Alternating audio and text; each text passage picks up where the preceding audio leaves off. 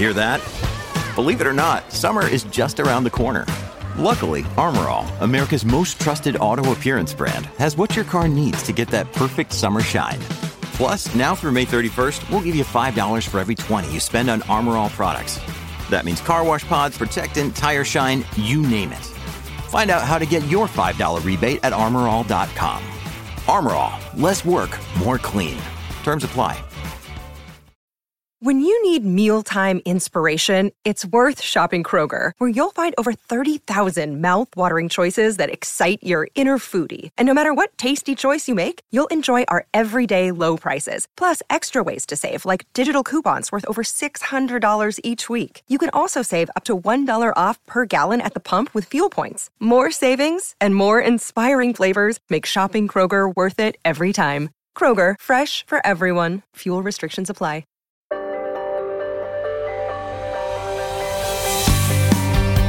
Punctuality is the thief of time, so take your dirty hands off flat chat. Yes, less late than usual. We've put the band back together despite lots of travellings. There's a new edition of GP Racing on the newsstands. Some copies may still be on the newsstands by the time this is published, and in which we look at McLaren's renaissance and what pieces are missing. And what an ingenious piece of graphic design it is by Frank Foster. Let's just take a moment to pat him on the back, even though he definitely doesn't listen to this podcast. Joining me to discuss this and other matters of moment in Formula One are someone who's just got off a plane and someone who's about to get on one. So, fresh from Vegas, baby, yeah, it's Mark Gallagher.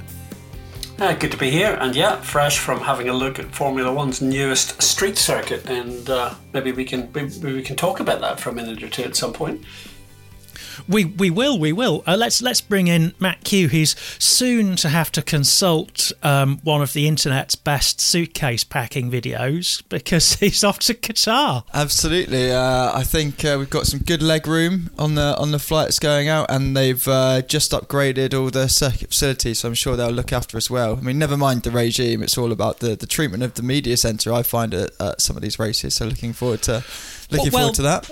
Have you got extra leg room on your Qatar Airlines flight, or are you going? Yes, but rest assured, subscribers and readers of Autosport.com and magazine, I think it was just a handy allocation rather than us having paid to upgrade. That wouldn't make it past expenses. Let's talk about Vegas, because that is, as we speak, coming up. And Mark, you've visited certain areas, and I'd have kind of thought that with the American can-do attitude, they would have been slightly further on than they were, because this has got kind of some bits of the track seem to have the makings of not staying attached to the ground for very long. Well, some parts of the track aren't actually laid as yet, so that's clearly going to be something of not a challenge. I mean, you had the impression walking around it that there were a lot of people being put to work. There was a lot of equipment at work. There was a lot of people on the main site where the permanent facility is being constructed, which is a couple of blocks away from the main Las Vegas strip, which is Las Vegas Boulevard, which is where all the famous casinos or infamous casinos are located, and which is the very long straight that where the cars will reach top speed. So the permanent facility is very impressive. The track, the pits, the pit lane rather, the track and the pit lane down that start-finish straight are still being completed. And I kind of looked at it, took some photographs, thought about it overnight, went back, had another look, and actually it's all the big stuff is done. It's the finishing touches, albeit quite a lot of finishing touches that need to be done, but I don't think, given the amount of people who are working on it, that it'll be too problematic for them to get it all done. The overwhelming takeaway from visiting Las Vegas and walking the whole circuit, I ended up walking the whole track in the end, was just what a vast investment it is by Formula One and by Liberty Media. There is a huge amount of money going into creating that facility. It's hugely impressive what they're doing, given that it is absolutely in the middle of Las Vegas. Everyone I spoke to, hotel porters, restaurant waiters, taxi drivers, everyone knows that Formula One is coming. There's a huge amount of excitement about it. And I have to say, I think it's going to be televisually and for photographers, it's going to be a really impressive track to behold. So I think the imagery that will come out of it will be impressive. What do I think of it as a racetrack? Because I did post a couple of pictures of the track on social media, and most of the feedback I got was negative from fans saying, we don't need this track. Why are we going to Las Vegas? We don't need another race in America. We don't need another street track that's going to be boring. And actually, I think, if I may say so, based on what I looked at, I think they're wrong. I think it's going to be quite an addition to the calendar.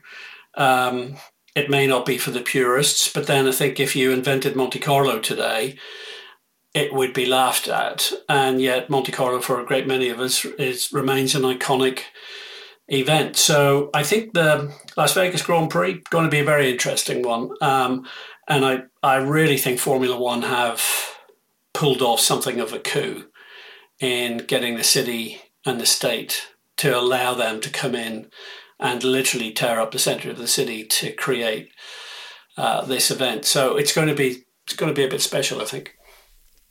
Yeah, when you consider that when Caesar's Palace held a Grand Prix, people in Caesar's Palace didn't know Formula One was in town. So quite the contrast. There was a lot that Bernie Ecclestone did, which was ahead of his time. And he was thinking about Vegas as being the entertainment capital of America 40 years ago, and putting on that race, albeit in a car park. And just as he did with his digital channels 20 years ago, when he was trying to create a kind of a pay-per-view model for Formula One, again, it was ahead of his time. The difference here is that whatever Bernie tried to do with Caesar Palace and that sort of infamous race in the car park, Formula One have now gone back to Vegas and done it properly. And to see the entire length of that Las Vegas Boulevard resurfaced and widened to create overtaking opportunities, to see the fact that the F1 cars are going to be going past all of these iconic, venues, and, from the lowlifes such as the Trump Tower all the way through Caesar Palace, the Mirage, the Venetian, the Palazzo. It's an extraordinary vista. The other thing is that Las Vegas we're recording this last week of September. So on Friday, 29th of September, U2 are opening the Sphere. So the Sphere is, as the name suggests, a sphere. It actually looks like a planet has landed in the middle of Vegas. It is the most extraordinary structure. It cost $2.3 billion to build. It's $1 billion over budget. 58,000 square feet of LED screens on the outside of it. So you can do anything you want with this sphere in terms of imagery. And it has become already a complete tourist attraction in its own right. I took a walk down to it. Now that sphere is going to be turns 5 through to turn 10 of the track. So the cars will literally go around it. Some of my followers on social media have said, is it going to be a distraction for the drivers? I actually think it might. It is so extraordinary. I mean, it is such a remarkable piece of vision and construction to create that. But again, Formula One's going to be in the middle of all of this and using all of these iconic structures as a backdrop to a Formula One event. The track has had a lot of work gone into it. It's narrowish in places, but not Baku narrow. The boulevards in Las Vegas are wide. They've given a lot of thought into trying to make this track work as a street track, but as a street track with, I think it's on simulations, the top speed is about 210 miles an hour. So it's not a slow street track. And I think it's going to be quite fascinating. I will forecast that it won't be for everyone. Las Vegas isn't for everyone. But I would forecast that for some team members, for some media, for some fans, Las Vegas will become a go-to event. In fact, it'll become an event where you'll want to go early and possibly stay afterwards, because there is so much to do and see in Vegas, and they are so switched on to hospitality and just, there's such a range of things to do. So it's going to be a very interesting development. The final thing I'll say on it is when you come away from that circuit and you come away from that city and you then reflect on some of the recent venues that have been added to the World Championship calendar where media and teams can't wait to get out of it. I mean, it's not really adding much value. They aren't really adding much value in terms of destinations. This is the opposite. So it's going to be I'm really interested to see what the overall reaction is once we've actually had the race there. Shame you missed U2, but them's the breaks, I suppose. I've got a great U2 joke for you, at the risk of this ending up on Podcast Martin's cutting room floor. What's the difference between God and Bono? God doesn't walk down O'Connell Street thinking he's Bono. Shall I tell you my Bono story from Formula One? Oh, please. Okay, so Monaco Grand Prix.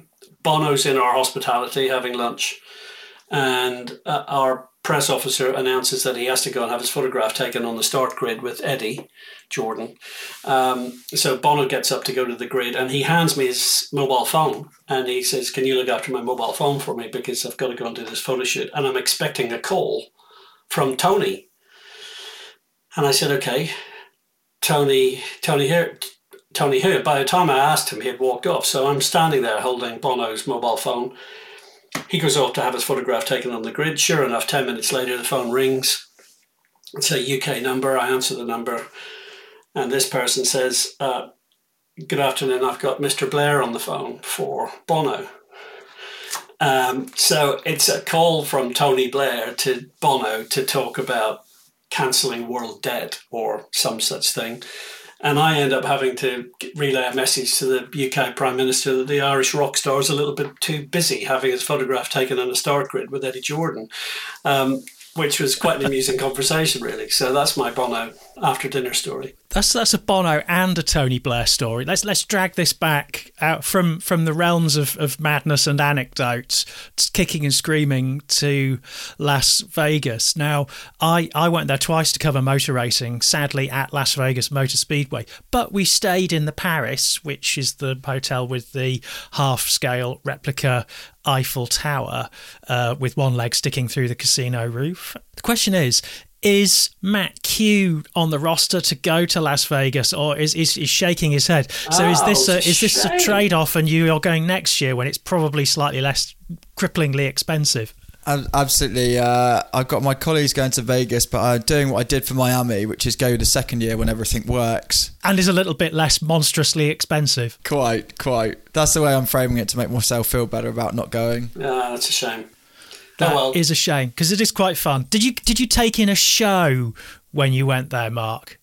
No, I didn't take in a show, although I was accosted by a young lady in pink bikini bottoms and nothing on top, who was walking down the street and trying to drag me into a venue to see a show. She started trying to describe what the show was about, but I assured her that I was there on business and didn't really have any time to enjoy whatever fare was on offer. But anyway, surely it's mostly people who are there on business that go in for that sort of thing and whack it on expenses. I mean, having just told that rather seedy story, but it is a fact of Las Vegas that there's a lot of adult entertainment available. They're working really hard to reinvent it actually not to reinvent it. They have reinvented it as a family destination.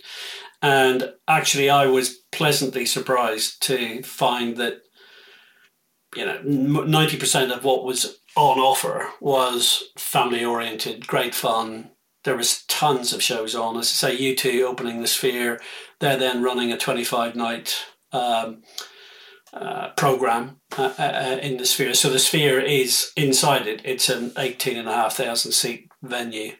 Kylie Minogue is about to start her residency. Adele's doing her residency.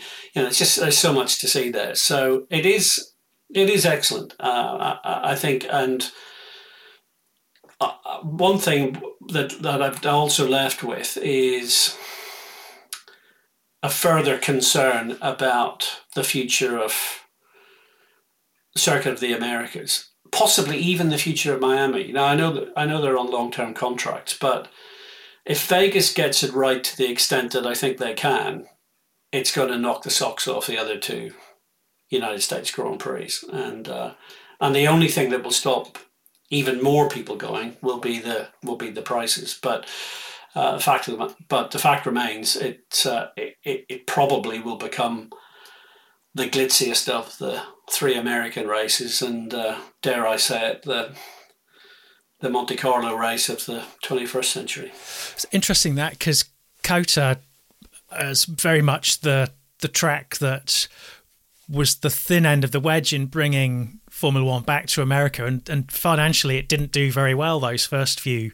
US Grand Prix. And coincidentally, this year will be my first time at COTA. It's having been attendance there, given that it's considered one of the cool Grand Prix, monopolised by one of my predecessors. So now, post-pandemic, things have opened up a bit. I'm going to do the monopolising, thank you.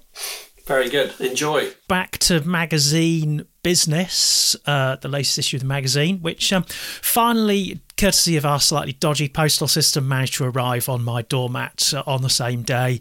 It landed on the newsstands, which is not the way it's supposed to pan out for subscribers. So subscribers who've been getting their copies late, I apologise. The Alan Partridge style, I was made promises by the postal services which weren't kept. Anyway, when we talk about a McLaren renaissance, we don't, of course, mean they've taken up painting in proper perspective down in Woking, perhaps rediscovered an interest in humanism, although who knows, perhaps when Matt Q attends the team principal's press conference in Qatar, he can ask Zach Brown about classicism and inductive reasoning. The interesting thing about this feature, obviously Andrew Benson's written it with his usual rigour, but it was done before this last sort of clutch of Grand Prix, where McLaren have bolted on the final bit of the upgrade programme, and it seems to really, really work. It's still a difficult car to drive, and there are still a few elements to slot into place, hence our aforementioned astoundingly clever cover treatment. Yeah, I have to praise Frank Foster, because the Banksy Mercedes treatment, it was phenomenal covers, and I won't give anything away, but the commission you recently gave me, you sort of suggested one art treatment that might be deployed for it, and that sounds very good as well. Although I tried a little bit to kibosh that with the opening sentence of my feature, but anyway, that's getting off track with the McLaren. Yeah, we might have actually changed our mind on the headline as well. So, but it's a great pun. Anyway, carry on. It is. The McLaren thing, I don't want to go over old ground, but it just comes back to I think just how convincing Andrea Stella is. He feels like the signing of the season in some ways, more than Alonso, Aston Martin, or anything else. He is such a sort of, he's a person you go into work for, basically go into battle for. I find it interesting sort of how bold they're being, and how much they've changed the narrative, because as of this, like the 3-stage upgrade package that they started for Austria, that was the pull quote was, we're going to change virtually every single aerodynamic part on their car, and then the other pull quote that's come to line in recent weeks is that it's only 60% of what we think we can achieve from this platform. They think there's another, what's the maths on that? Journalists are rubbish at maths. We can gloss over that. They think there's a lot more to come, and so now you're looking at a situation where, okay, Mercedes are finally abandoning this zero pod car architecture in time for next season. Where Ferrari are at under Vasseur, and the fact that they can't recruit people to join until 2025. Aston, since Miami, and as the sort of talk about not being able to run a particularly flexible front wing, suddenly you're thinking, well, if we're going to see a different winner between now and 2026, perhaps it's McLaren. And as Andrew Benson notes in his feature, the car's still not perfect. It's got the long corner handling deficits that Norris has banged on about pretty much since sort of 2019, really, that on off throttle moments, those long corners, the car begins to get unsettled. But it's all come along well, and the fact that I spoke to Zach Brown a recent Grand Prix, what was that, Zandvoort maybe, and it's not just that you've got the upgrade package coming now and the fact that think they can go a step further for next year. It's also that in this time they are currently correlating the new wind tunnel, which it's a state-of-the-art piece of technology, so just give them a performance benefit. But also, because they're no longer freighting stuff to Cologne for the Toyota facility and paying the stuff to rent that, they have a wiggle room within the cost cap to pay for a new tunnel, and then that will free up more resource down the line to spend testing new parts in the wind tunnel. And suddenly you think there's quite a bit of momentum. And although Andrew Benson does cover it off in his wonderful feature, I saw the slight worry I have is just with McLaren, it's just how convoluted and complex that setup is. So 3 technical chiefs reporting to Stella, who, while he is the public face of the team, he's in that trifecta of power with Piers and Gilles de Ferran.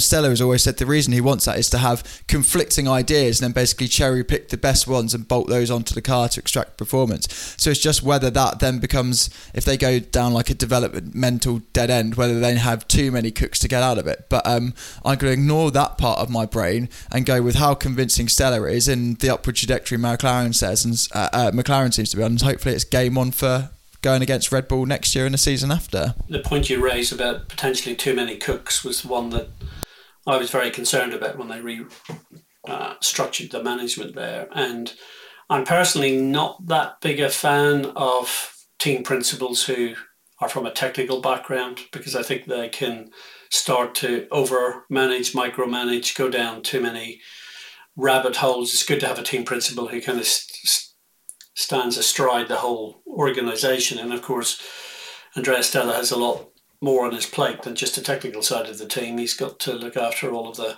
political, commercial, external relationships with the FIA, negotiations with Formula One, all the other teams on an array of subjects, etc. But here we are, and 3 months after those upgrades started to come through, the proof has been in the eating, and it's undeniable that when a driver of Lando Norris's capability, irrespective of the car's continuing flaws, is able to punch in 4 second place results, really impressive performance. Then to see Piastri join him on the podium in Japan, and to see actually McLaren closing on Aston Martin. And I think Lando Norris's recent comments to our colleague Jonathan Noble about the fact that he believes that they can overhaul Aston in the World Championship. You know, for Aston to have been overtaken by Ferrari, to have McLaren, certainly to have McLaren's drivers thinking about the fact that that's a target, even though Andrea Stella says it's not one that he wants to focus on too much because he thinks they're already flat out doing the best they can. But Norris also makes a really important point about the fact that not only do McLaren have a pretty good weapon in the MCL 60, but they also have a 2-car team with 2 drivers who are able to push the performance on, which unfortunately is not the case at Aston Martin, given the struggle that Lance Stroll clearly has had this year. I think this year overall, certainly from the middle of the season, which means Aston is racing with one hand tied behind its back, it would seem. So for McLaren, it's been a team on the up, and the restructure in terms of whatever it's done short term has certainly worked. And to your point, Matt, Andrea Stella is coming across very well, and he's winning over friends within Formula One. I thought it was very interesting to see him, showing the media around the car and being able to explain the work that's been done, and very hands-on, and a real racer at work, which of course at the end of the day is what every team needs leading it, someone who really is pushing on as a racer to get the best possible results. So it's been a terrific uptick for McLaren.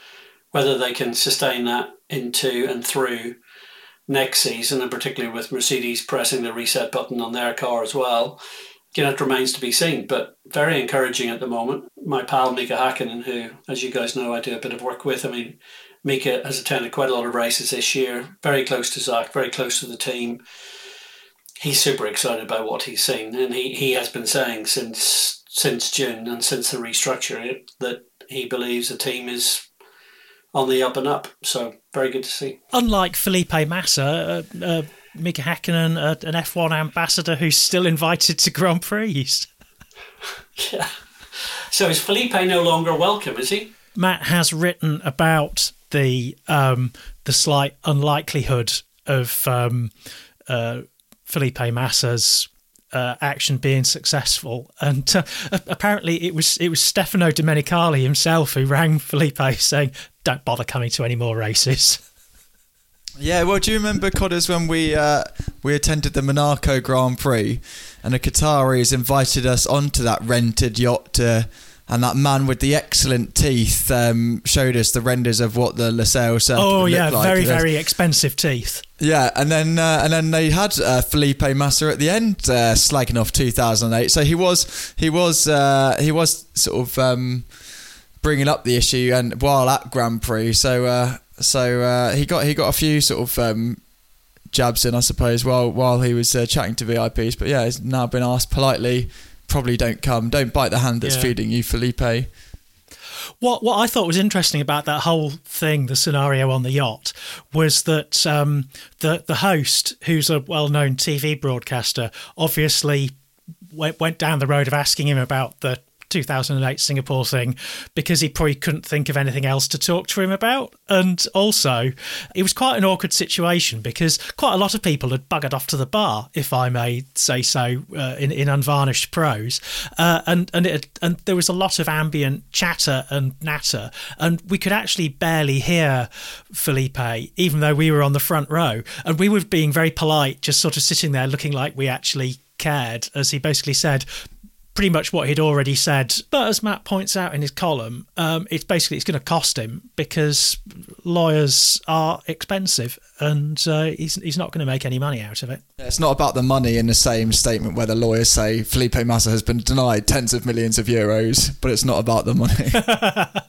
It's not about the money. As who was it who sang that? Jesse J. Price Tag. J. Thank you. Yes. Elsewhere in this issue, Alex Kalinauckas got to spend a race weekend listening in to the Haas engineering briefings. He attended the briefings. Now, these are things where occasionally in Drive to Survive you will see a very short bit of one of these, and it'll usually be someone arguing or throwing something.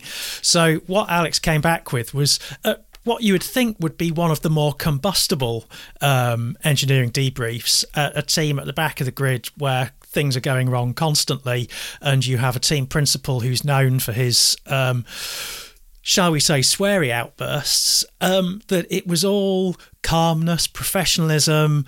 Gunter Steiner didn't utter a single F-bomb. In fact, he was quiet throughout, and it's amazing how focused and meticulous even a team at the back of the grid is with its approach to engineering. Drive to Survive is interested in histrionics and drama and race engineering meetings, debriefs.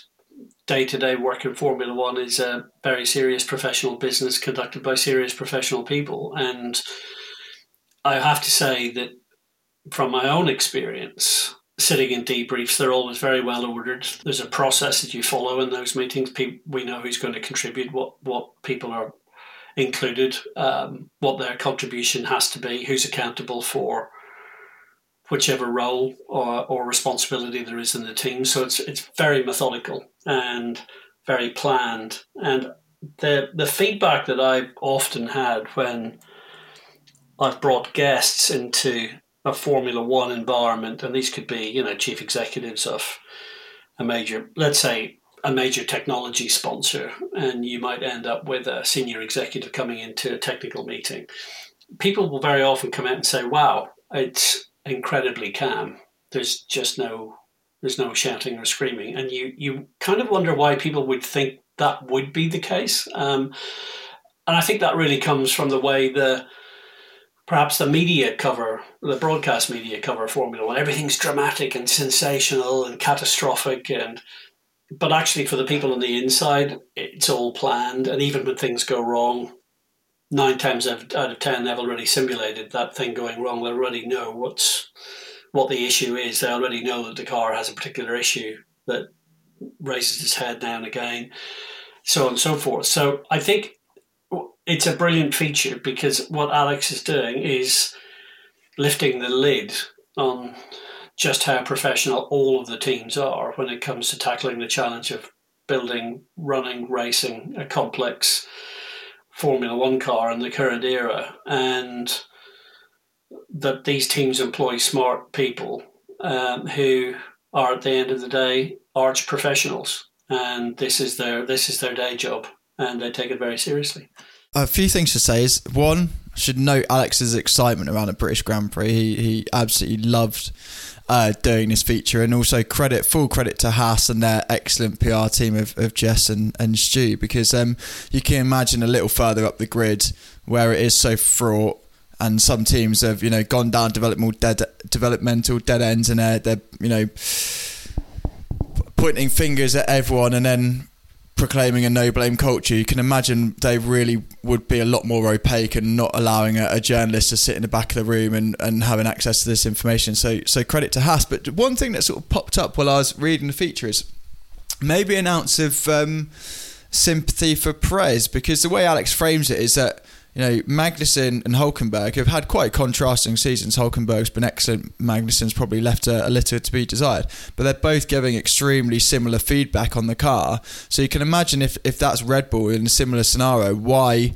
obviously you don't develop a car around one driver, because that could possibly leave some lap time on the table if you're suiting preferences. So that's a myth that Red Bull have developed the RB19 to suit Max, but you can understand why sort of session by session setup would certainly favour a driver if they're giving similar feedback, and you go down one way of curing it, and then you're leaving the other driver to sort of rectify the issues and doing that by adopting someone else's setup tweaks and looking at data to see where they're breaking their acceleration traces, but that obviously not being their sort of preferred driving style. So you can see why people get drawn down a certain path, and that just absolutely saps their confidence. So I might be putting 2 and 2 together and coming out with 5, but that was just a thought that popped into my head reading that. Different teams have different engineering debriefs, but you do wonder why things happen as they do when obviously one driver isn't making the car work. So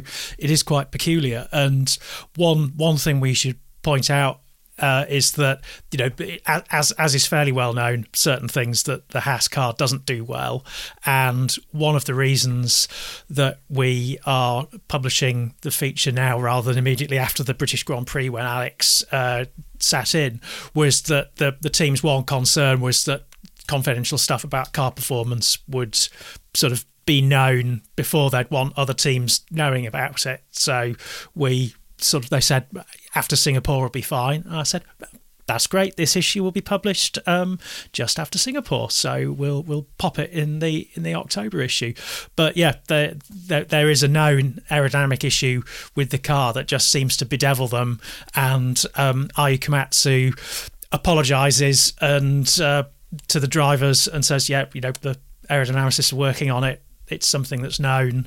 We're trying to find a fix. And by all accounts, that fix is on the way, because the Haas will be getting an upgrade package for Circuit of the Americas, Matt? Yeah, absolutely. Home race. And I think every team will be running some configuration of the Red Bull pioneered downwash side pod concept, because Haas are obviously still showing a bit of lag and with that Ferrari sort of bathtub setup, but that, as we understand it, will be no more. And there's a very interesting technical feature coming in next month's GP Racing, written by someone not too far from this room, about the RB19 and why it's not actually a particularly groundbreaking car, and yet some of the finest brains in the paddock have been unable to copy its success. But that's for next month. This month, even the most innumerate journalist knows that 3 into 2 doesn't go. Daniel Ricciardo's injury and Liam Lawson's surprisingly good cameo theoretically gave AlphaTauri a selection headache, since Yuki Tsunoda hasn't had the best of seasons. We've got a feature on Liam Lawson coming up next month, which is fascinating because it covers some of the backstory to his career, which people may not know about. But he'll be staying on the sidelines in 2024 because AlphaTauri have confirmed that the driver lineup is going to be unchanged. So with that in mind, this month we sent Oleg to run the rule over Yuki Tsunoda to see if we could break down some of the lazy cliches that have grown up about him, particularly his work ethic, and sort of looking into the reasons why he's been kept on. And it turns out he still hates the smell of gyms, but he's knuckled down to a routine of self-improvement, and more importantly seems to be maturing a little bit and having fewer of these peculiar temper tantrums accompanied by Gunter Steiner style F-bombs in the car. Yeah, from my own point of view, I think there was never really any doubt that Daniel Ricciardo was going to get the nod to continue, because the injury has been obviously really less than ideal for Daniel. Just worst possible thing to have occurred when he gets a chance to get himself back into a car. And Liam Lawson has made the most of the opportunity. Scoring points it's always a good thing for a young driver to do when they make their debut in Formula One, and particularly in a car that hasn't been really showing particularly well. So Daniel, from my perspective, is a shoo-in and always was, because Helmut Marko, the Red Bull system, had determined that they wanted to welcome him back, and they wanted to see what they could get out of them and what they could extract from him, and whether he could have a bounce back within Formula One after what had been a very difficult time in his career. And those decisions weren't taken lightly, so they weren't going to put him in the car and then shuffle him off to the sidelines at the first opportunity. There was a lot of thought behind him coming back. He's won 8 Grand Prix, over 30 podium finishes. He's still passionate to drive the car. He's doing a great job with the other work that Red Bull are giving him as a brand ambassador for the whole organisation. I would go as far as to say it's not beyond the realms of possibility that Daniel could still find himself back in the top team alongside Max in the future. I think that's something which isn't beyond the realms of possibility at all. So Daniel's in there firmly. Liam has proven himself in a very short period of time. He's a guy who's achieved a lot in the lower formula, in karting and Formula Ford, and then worked his way up. I think he's lying second in the Super Formula Championship in Japan at the moment. So he's a very capable guy. He's proven himself. He's got time on his side. And the fact that he's managed to get himself into a Formula One car at this stage, I think can only stand him in good stead for the future. Opportunities are going to open up in the next couple of years. And I think Liam will be able to make the most of those when they arise.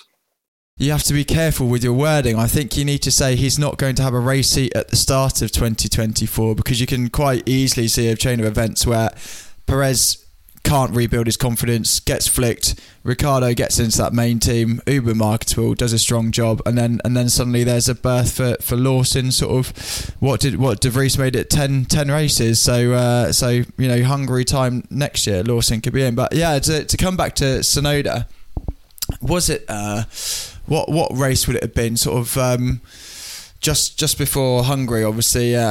Or maybe it was Miami actually, and there's a press conference, and drivers were asked to name their sort of stand-up performance at the start of the season if you couldn't say Max Verstappen, so to sort of draw some attention away from him. And De Vries was asked it first and said Yuki Tsunoda, which is fair. Tsunoda had an excellent start to the season, but obviously there's a motivation there from De Vries to say your teammate's best when you're under intense scrutiny. So you want to say, the guy next to me is doing a mega job, so if I'm a bit behind him, I'm still being quite competent. And then the other drivers went, oh yeah, Yuki as well then, because it's a boring press conference, they probably couldn't be bothered to think of an alternative answer. But at the start of the season, at the start of the season, Tsunoda was doing an all right job, and then fell away. And prior to Japan, he managed, I think, a corner over 3 races, didn't he? Retiring on the lap to the grid, and then Singapore getting biffed off by a clumsy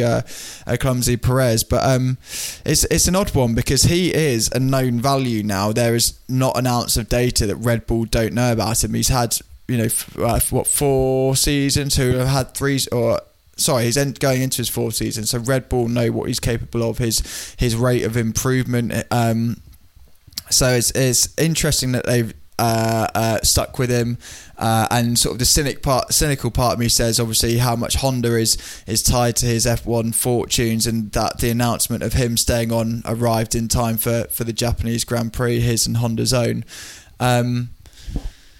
But yeah, he's good value. I would hate to be the AlphaTauri chassis designer for next year, because you've got Ricciardo, who basically, because his McLaren tenure was going so badly, he thought one way to sort of offset a tenth or two's difference in Lando Norris was to drop even more weight. So he's incredibly lean but very tall. And then you've got Tsunoda, who is stocky, not to be like confused with being in any way chunky. It's just he's short and he packs on muscle well. So that monocoque is going to have to be stretched every way, this way and that, to accommodate two drivers, one of whom probably won't see the end of the season because he'll get promoted to Red Bull. So it's going to be, or unless you do, was it Nigel Mansell at McLaren and just make it too small and so sort of deal with it. But sorry, that's getting sidetracked. But yeah, Tsunoda, in short, good value, and actually alongside Ricciardo is extremely marketable. Yes, the sweary sound bites are probably an inaccurate reflection of his character, but it doesn't mean they don't go down especially well. Like, that's one of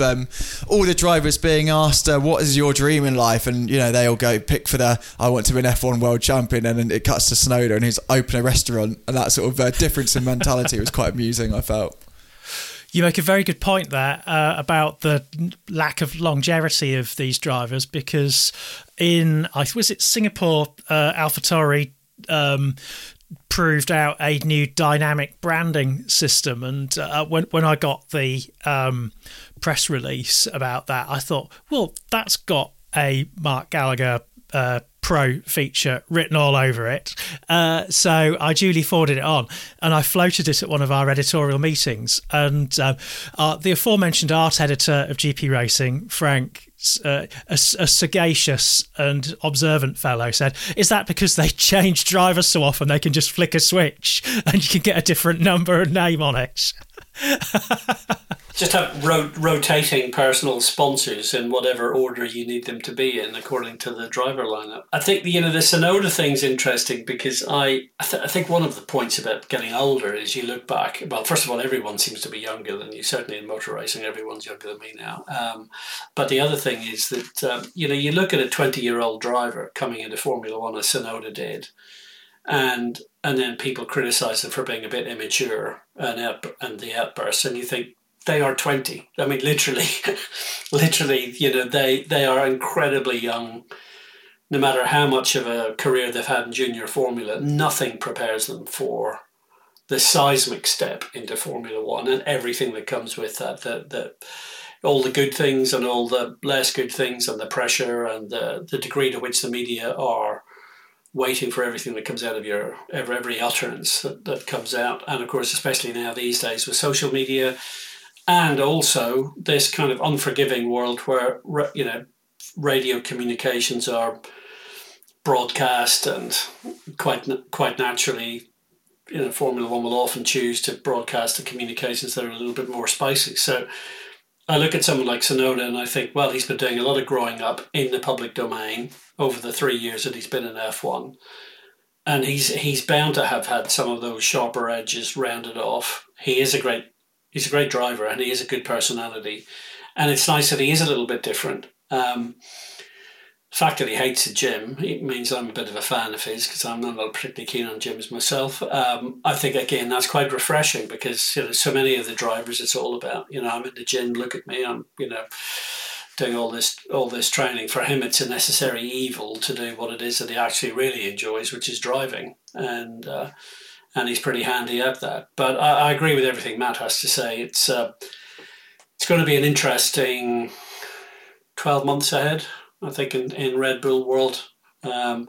Perez has had a very difficult time this year, and it's not going to be surprising to see change afoot in the course of the next 12 months if he doesn't really find his feet again and become a more consistent supporter to Max in the team. It's at times this year it has been quite shocking to go on and see just how things are going for him, and whatever the reasons behind it. It's, obviously I listen to all the things that Sergio has to say about it, but the fact remains that the truth is in the data and the lap times and the performance, and it's just not quite there. And certainly the consistency's been nowhere near where it needs to be.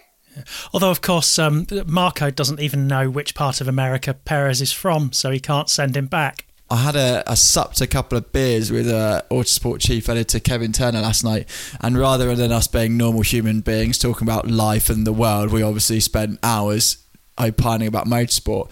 And he's got opinions, hasn't he? Well, quite, but we got some numbers out, and yeah, sorry to dog on Perez, but the super times metric, or which basically tells you it's a lie detector test between teammates, but because occasionally he's had like 1 second gaps to Verstappen, and he is in the ballpark of Sargent to Albon, and we thought that's pretty telling. Williams super times gaps, and he at the moment has the 1992 same as 1992 with a gap from Patrese to Mansell, so you put him in that ballpark of sort of the lap time he's leaving on that table. And let's semantics. It is impossible to outdrive that car. It's a horrible saying that you can outdrive the car, outperform the car. So what Verstappen is doing is what the RB19 is physically capable of, and Perez is underachieving.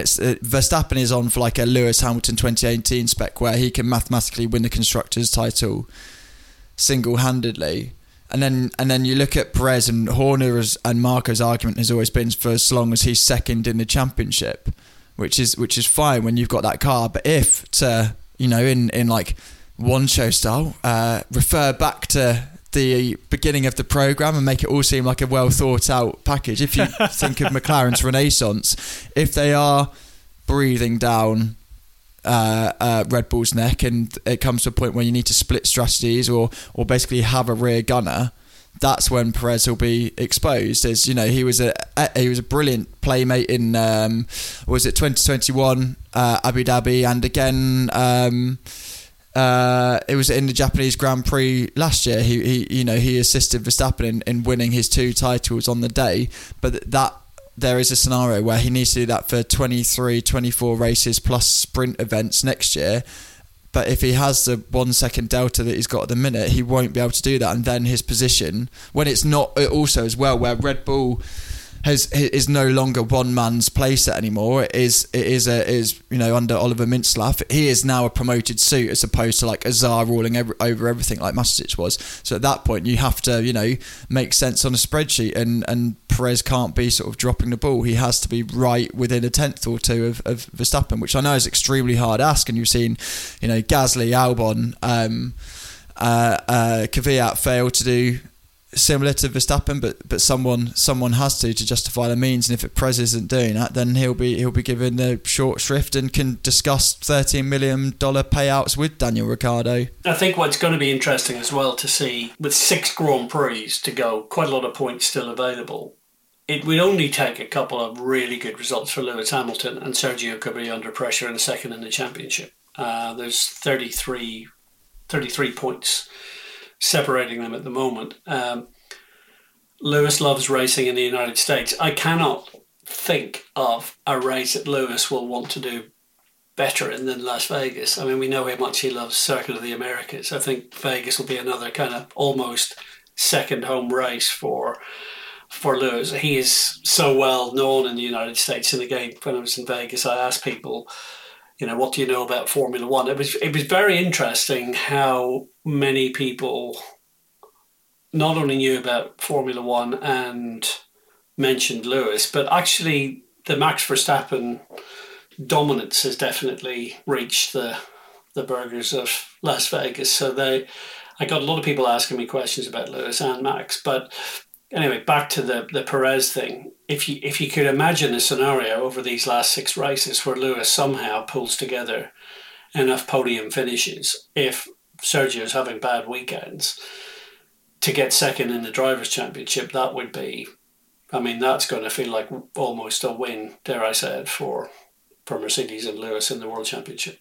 It is time for us to sign off. You can find out all the latest subscriptions offers to our fine magazine going to gpracing.com. So they will have some sort of bargainicious offer where you can take out a subscription for less than you would pay in the shops. If you still have a hankering to buy it in the shops and don't know which shop to go to, we have our fabulous store finder, courtesy of our distributors. Go to www.seymour.co.uk. That's Seymour spelled as in the middle name of the sadly deceased Oscar-winning actor Philip Seymour Hoffman. Fine performance as Truman Capote, as well as many others. That's us from us. It's time to say goodbye and bon package to Matt Q. Thank you very much. Yeah, I'll be. I think underwear is all clean, so as you say, I just need a handy packing video to know how to put it all in a suitcase and prepare for a Grand Prix. Is there a URL to a YouTube video you might be able to ping? I think it might be somewhere on YouTube. Is it called Destination Singapore? As opposed to the 1990s dance track Destination Unknown. Or indeed the Shaman track Destination Eschaton. There you see. Over to you, Mark. Also, goodbye and thank you to the rolling of eyes, Mark Gallagher. Yeah, have a great trip to Qatar. Hope you have a great race weekend. Thank you very much. A good run of blags recently. So in Zandvoort, it was a ceramic windmill. In Singapore, it was a handheld fan to keep us cool in humidity. So I'm hoping for good things from Qatar. I'll report back. Just thinking about it, I could position a handheld fan in front of the ceramic windmill and see if I could generate my own electricity. As you're off to one of the fossil fuel giants of the world in Qatar, any renewable alternatives will be appreciated. Quite. Indeed, and a quick thank you before we sign off to our unbidden third guest, who's visible over my shoulder. He's gone. Apologies for any squeaking when Jasper was airing his opinions on Yuki Tsunoda earlier. He's obviously decided it's his dinner time, even though it is nowhere near. Anyway, that's it. Thank you very much also to our producer, Martin Lee, the long-suffering producer. And we'll speak to you next month.